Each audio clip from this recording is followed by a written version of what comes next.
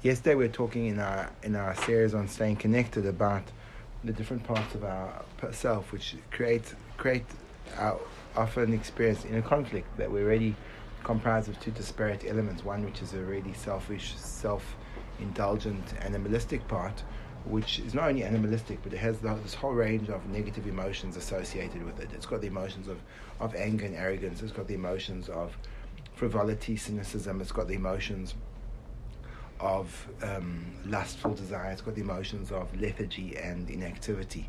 And that's really one part of ourselves which pull us in those directions. So there's part of it that's going to pull us to stay in bed while sipping on a smoothie made from sweet and delicious thick cocoa, and while doing so speaking about irrelevant gossip and nothingness, and shouting at the person next to me for getting in my way. I think that's kind of all four of those in one little experience whilst you're lying in bed.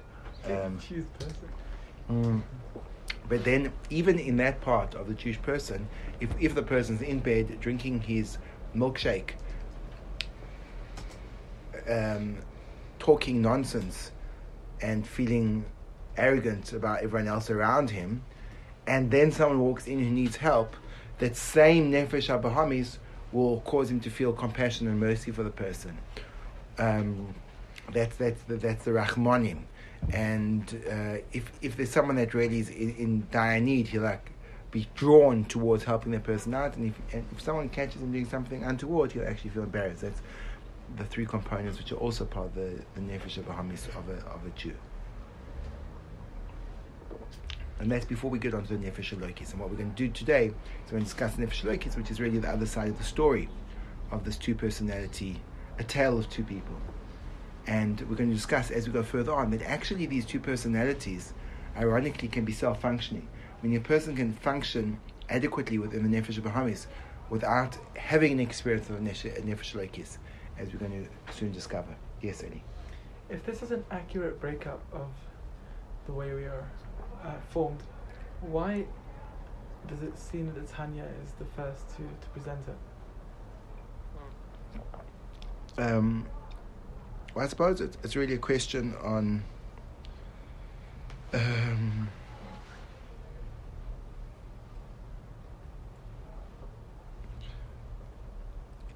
let me just question your question. Is he the first to present it? He's quoting Reb Chaim Vital, who's a Talmud of the Arizal. So we see it was before. It was definitely he's not even claiming to have been making this up. He's recognizing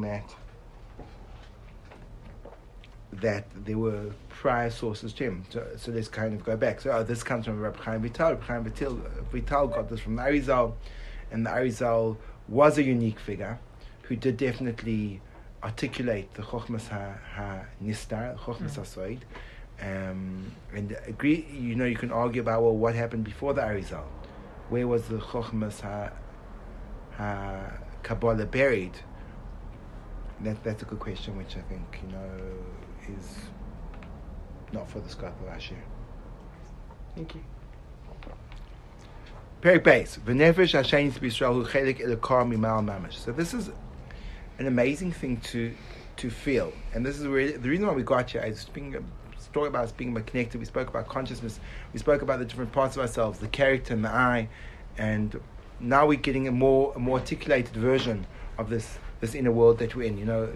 It was very generalized, speaking about there's this consciousness and then there's the me. There was a lot of unspoken details that were left out of the picture, and now we're trying to hone in and really discover them. So we've got this thing called chelik elokar mimal mamash, and I think we can be very medactic in the lashon of the Baal HaTanya, that he doesn't speak in a general term. He doesn't say, it's a chelik elokis. He says it's a chelik elokar mimal, and then he adds on the word mamash as if to give it even a more powerful emphasis. Already, meaning within each of us, and it is when you start and meditate upon it, almost incomprehensible in its grandeur. Do you mean that there's really an element of pure, unadulterated godliness inside of me? Like there's a core, there's the essence of me, which is a chelik elokar mimal mamash, and in a way, the reason why I suppose to me it's so surprising is because my mode of experience of life, I haven't articulated it through the eyes and lens of seeing myself as a godly being.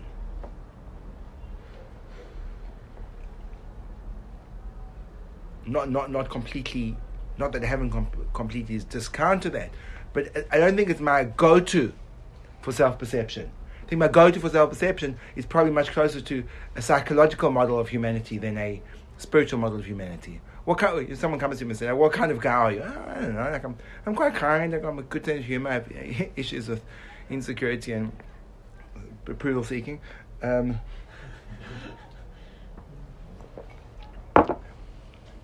But my experience, I don't know if I articulate my experience of self using these lenses, which is very engaging, because it means that, well, what would change were I to see myself like this? In other words, what would change if I would see myself primarily as a godly being? And then how would I view my actions? And how would I interpret my reactions and my pro-actions? And it would just be, for example, right now, I'm sitting in front of you and we're sharing these ideas together. Well, what am I doing? What am I doing now? What am I doing now? So I could say from a psychological perspective that before even the psychological perspective, mundane. Well, I've got a job. I'm being paid a salary to come and deliver information to a group of students that are here in order to gain that information. Mm-hmm. And since there's a topic called Musa that runs from 12:30 to 1:10 every day, save Wednesday, that's the job I'm doing. And I'm doing my job. And then someone would come to me and say, "Oh, godliness and spirituality." I say, I'm doing my job. And I could see it from that perspective. And that could be, in a way, I may even stop there. But then I may let's try and make it a bit higher. No, what I'm doing is, I really believe that we're going on a journey together. And I believe that, to me, life is this slowly unfolding mystery. And I'm loving exploring it. And it's such a privilege for me to have a group of people who are willing to explore it together with me. And at this point in time, it could be that because of my the benefit of the fact that I've been doing this longer and I have access to texts and ideas, that because of the time span of you guys you don't have it, so then it's like puts me in a different role to the rest of you, because I can initiate and I can guide and lead to a certain degree. So and we can share this together. But then maybe I could even rank it up higher and say that, let's try to do this. Okay, we're doing this now on the spot, right?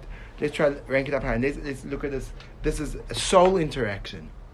And that fundamentally, even though our perception of each other right now is being experienced through our senses, but maybe we could venture to think about this meeting today, on Tuesday the 15th of February, as a... 16. Just checking. Taka. We could think about that we in this room are just a meeting of souls. We're a meeting of souls, and a great group of souls have got together. And each of our souls has empowered its body and emotions and thoughts to become present in the room.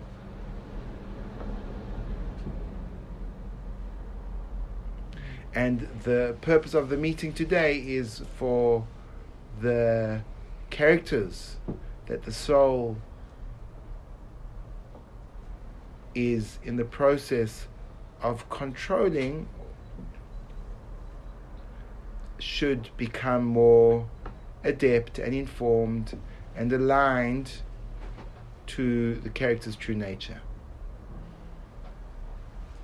Wow, that's like such a different way of seeing things into, I've got a job and I'm teaching information. Did you feel the distance between those two perceptions? Can you say the second one? The emotional one. Yeah. Sharing ideas together as a group of people who are keen to grow and to understand, and we're exploring the challenge of seeing our life through new eyes.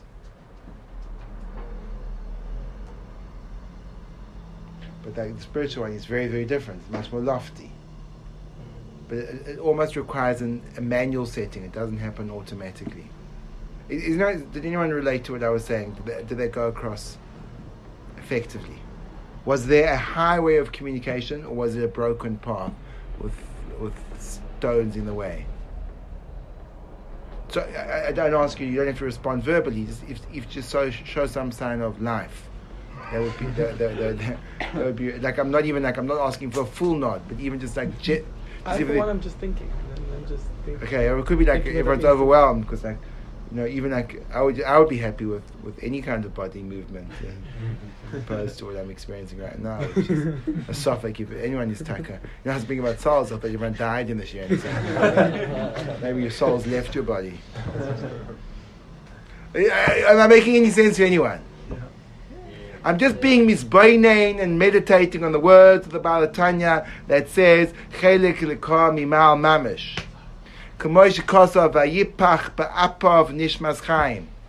And it's stuck at the pasuk. It's not this big mystical shtick. It says the Borei Olam breathed into his nostrils the breath of life, or nishmas chaim, the neshama. So in other words, the process of creation, as opposed to the rest of the created world, where it says they were made with the hand of Hashem, humanity was created through the breath of Hashem. That's huge. It's very different from the rest of creation. The Borei Olam breathed. And now the Baal Tanya is going to explain what is the breath, symbolically representative of. What's breath? Brings another raya. So what is breathing going on? Because when he breathed from within himself. That's how we get to Chelik Lekah Mimal Mamish. Meaning the breath that the Borei Olam breathed into Adam Harishon is the soul he placed inside of him. He breathed into him a spiritual essence of himself. Man de nafach mitoiche nafach. When you breathe your essence. Because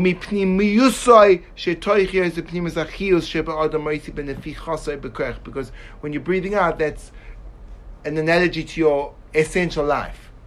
So we started to explore yesterday that the notion of breath is very strongly associated with being alive. And if you want to know if a person's still alive, are they still breathing? It's very difficult to be alive and not breathing. You need to be breathing to be alive. It's a prerequisite. So when you're breathing, it's the way that I show my life force. So let's just take this a bit further. Think about it a little bit, just as an analogy to mouth-to-mouth resuscitation. So you have a person that's dead, and you want to make them come back to life, but they don't have oxygen, which is the source of life. So if you breathe into them, you give them life. But where did the life come from? Well, the life came from your own oxygen. So it was your own life that you gave to them. So now that's a physical breath. But what would be a spiritual breath? Of course, the Borei Olam doesn't have a body, he doesn't have lungs. So what does it mean he breathed into? Well, it's a metaphor to describe the notion of the thing kilu, which is HaKadosh Baruch Hu. He gave to you. He put it inside of you. He put it inside of me. He put it inside of us. And we have it. Yes, a neshama, kedosha, mi borei kol olamis, inside of us. Yes. Feel the idea. Do you feel the idea? Shema Yahu. Yes.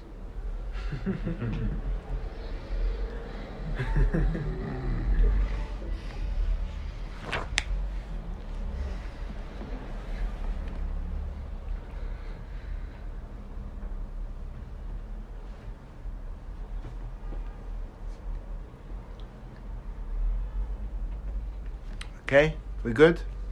So that's getting a little bit deeper inside of ourselves. So we've got this part of ourselves.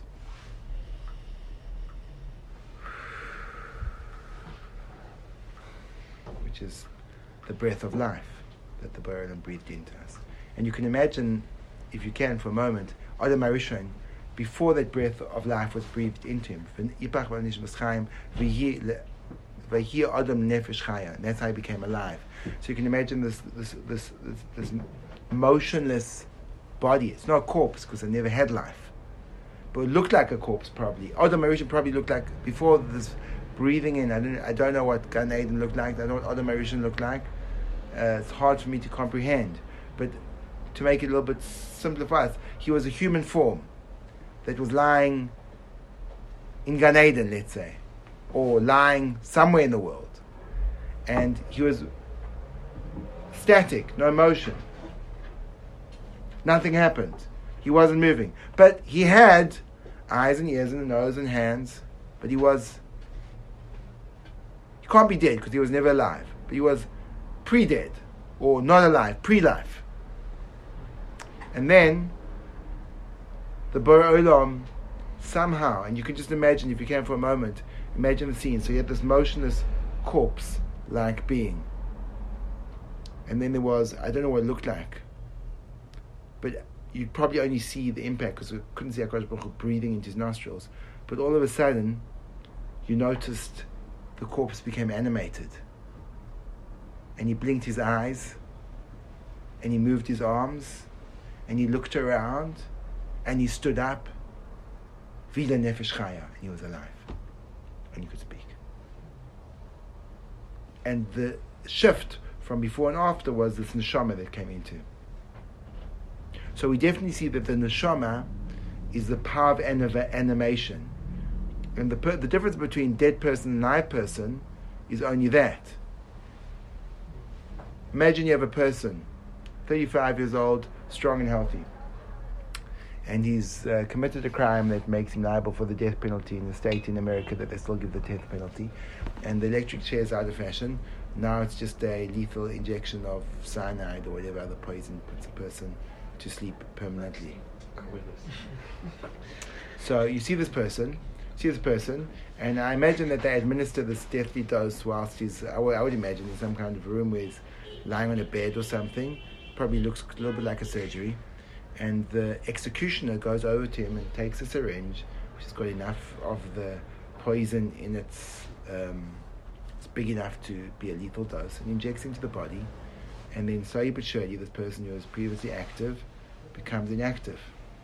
And you look at the person, and you look 5 minutes before and 5 minutes after, exactly the same. Everything's exactly the same. There's one thing missing. The life force has disappeared. There's no neshama. You can see that. You can see that. Yeah. See a dead person before alive, and then he's dead. You can see there's something. It's a dead person. You feel the death on the face. Hard to explain, but I've seen it with my grandfather. Like my grandma called me up, and I've seen like immediately he's dead. There's no soul in this body anymore.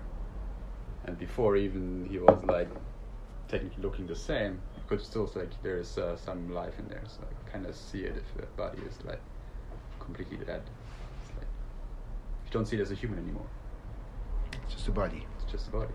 So that, I mean, what you're saying is a profound experience of the what we would call the soul makes us in our vision of viewing this, that the soul creates the human in the person.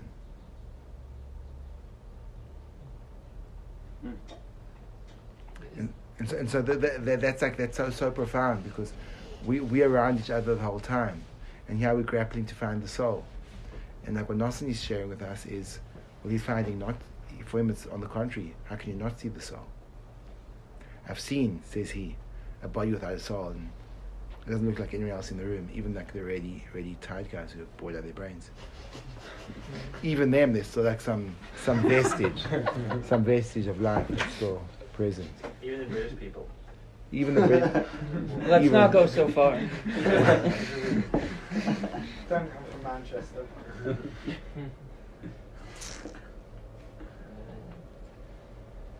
So now we're going to be good. Okay, did that make it a little bit more? Are we building this up? Yes? Adam? I'm going to go now to skip the rest of Perek Beis, and now I'm going to go into Perek Gimel of the Baal Tanya. It's going to get a little bit more complex, so you're just going to have to bear with me. It says about the Tanya, V'hinei kol bechina madregim yishash eida nefesh ruach and neshama. So now it introduces us to the three levels of a person. There's something called nefesh, there's something called ruach, and there's something called neshama. Nefesh is associated with a person's actions, activity. Ruach, which literally means wind, or we may call it spirit, is associated with a person's emotions. And neshama is associated with a person's thoughts. So already is a tisk, there's like different planes that we function on. We can function on the intellectual plane, we can function on an emotional plane, and we can function on a plane of action. I can do things, I can feel things, and I can think things. And doing, thinking, and feeling and thinking correspond to nefesh, ruach, neshama. Eli. Is ruach sometimes paralleled with speech?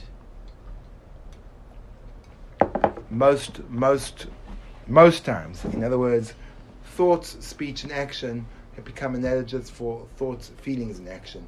Because why is that? I think it's because the power of speech is to articulate an idea with feeling.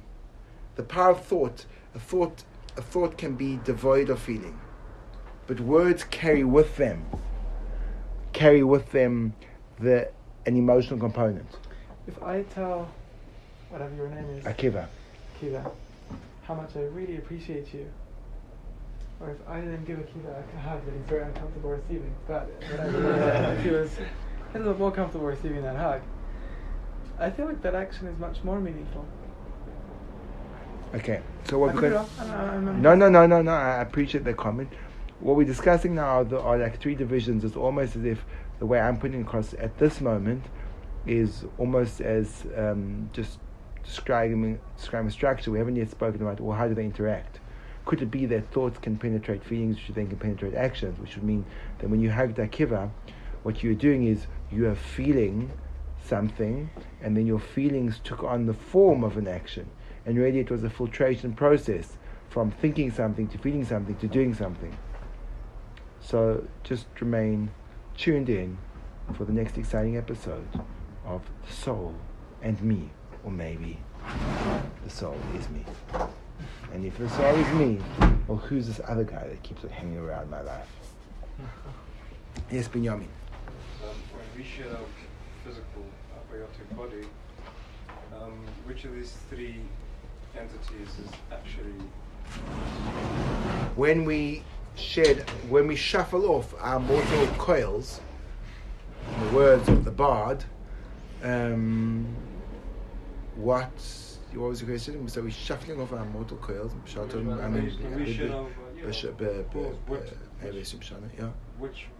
these three is actually us? Like what's us? None of these three are us. We're soon going to figure out that. Okay. Not even in the Shama? Okay, slowly. This is going to be confusing, and you're going to have to bear with me while we better kind of carve out the correct understanding. There are different levels of being called Nefesh, Ruach, and Neshama. The way those different parts express themselves are in vessels of expression, which are actions, words, feelings, and thoughts. It's not that thoughts are the neshama. The neshama can use thoughts. It's not that feelings are the ruach. The ruach uses feelings. And it's not that actions are the nefesh inhabits actions. So these are like what are called the malbushim, the clothes that those different levels of self put on. So the clothes die with a person. Thoughts die, feelings die, actions die. But the neshama, ruach, and nefesh live on. According to your explanation, if I'm understanding it correctly, the nefesh, for example, is the basis of action, right? Ruach, basis of but it's not. It is not action. It uses action for expression. Right. Okay. So, at the end of the day, all of these three variables serve a purpose, right? Mm-hmm. For example, for the purpose of living on Earth, to do mitzvahs and everything, it serves a greater purpose. So when we leave this realm, all the culmination of action and everything, and decisions and everything culminates to serve who? Okay, if I'm understanding your question correctly, because there has to be an objective essence that is us. Because otherwise, who's going up to shrine? okay, sorry. Okay, so I didn't properly grasp your question. So you got this thing that we call the soul that has a body, and the body's got all these different realms that it can lend itself to be animated by this energy called the soul. The soul energizes actions and feelings and words and thoughts. And then at the end of a person's life, when that soul leaves the body, what difference from when the soul went into the body at conception and what difference when the soul left the body at age 120? Is the thing that's leaving a different thing? Is the same thing? In other words, what was the implication and impression that a lifetime of actions, thoughts, feelings did to the soul? That would also... That's your question. Meaning, what remains after death? Yes. And before asking the question, I'd anticipated you'd tell me all three. After which I would ask you, hold on, why would all three live on in a world where our actions are no longer necessary? But now... Or our feelings are no longer necessary. Or our thoughts are no longer necessary. Exactly. So if all three, but if then, even a bigger chiddush, if you say all three are no longer relevant, then what lives on and what exists and for what purpose? Mm-hmm. Mm-hmm. Great. Good stuff. So the answer is, good. That's exactly what we need to be asking right now. Beautiful. Great question. Which really means, what is the nefesh, ruach, and neshama before they inhabit action, feeling, and thought? What are they? So it seems like they're just an energy, and there's different kinds of energies, and they can animate, and different energies animate different things. I think one of the ways of trying to understand it is a little bit like electricity. And so I'll take this a bit further, but I think maybe for the moment let's just break.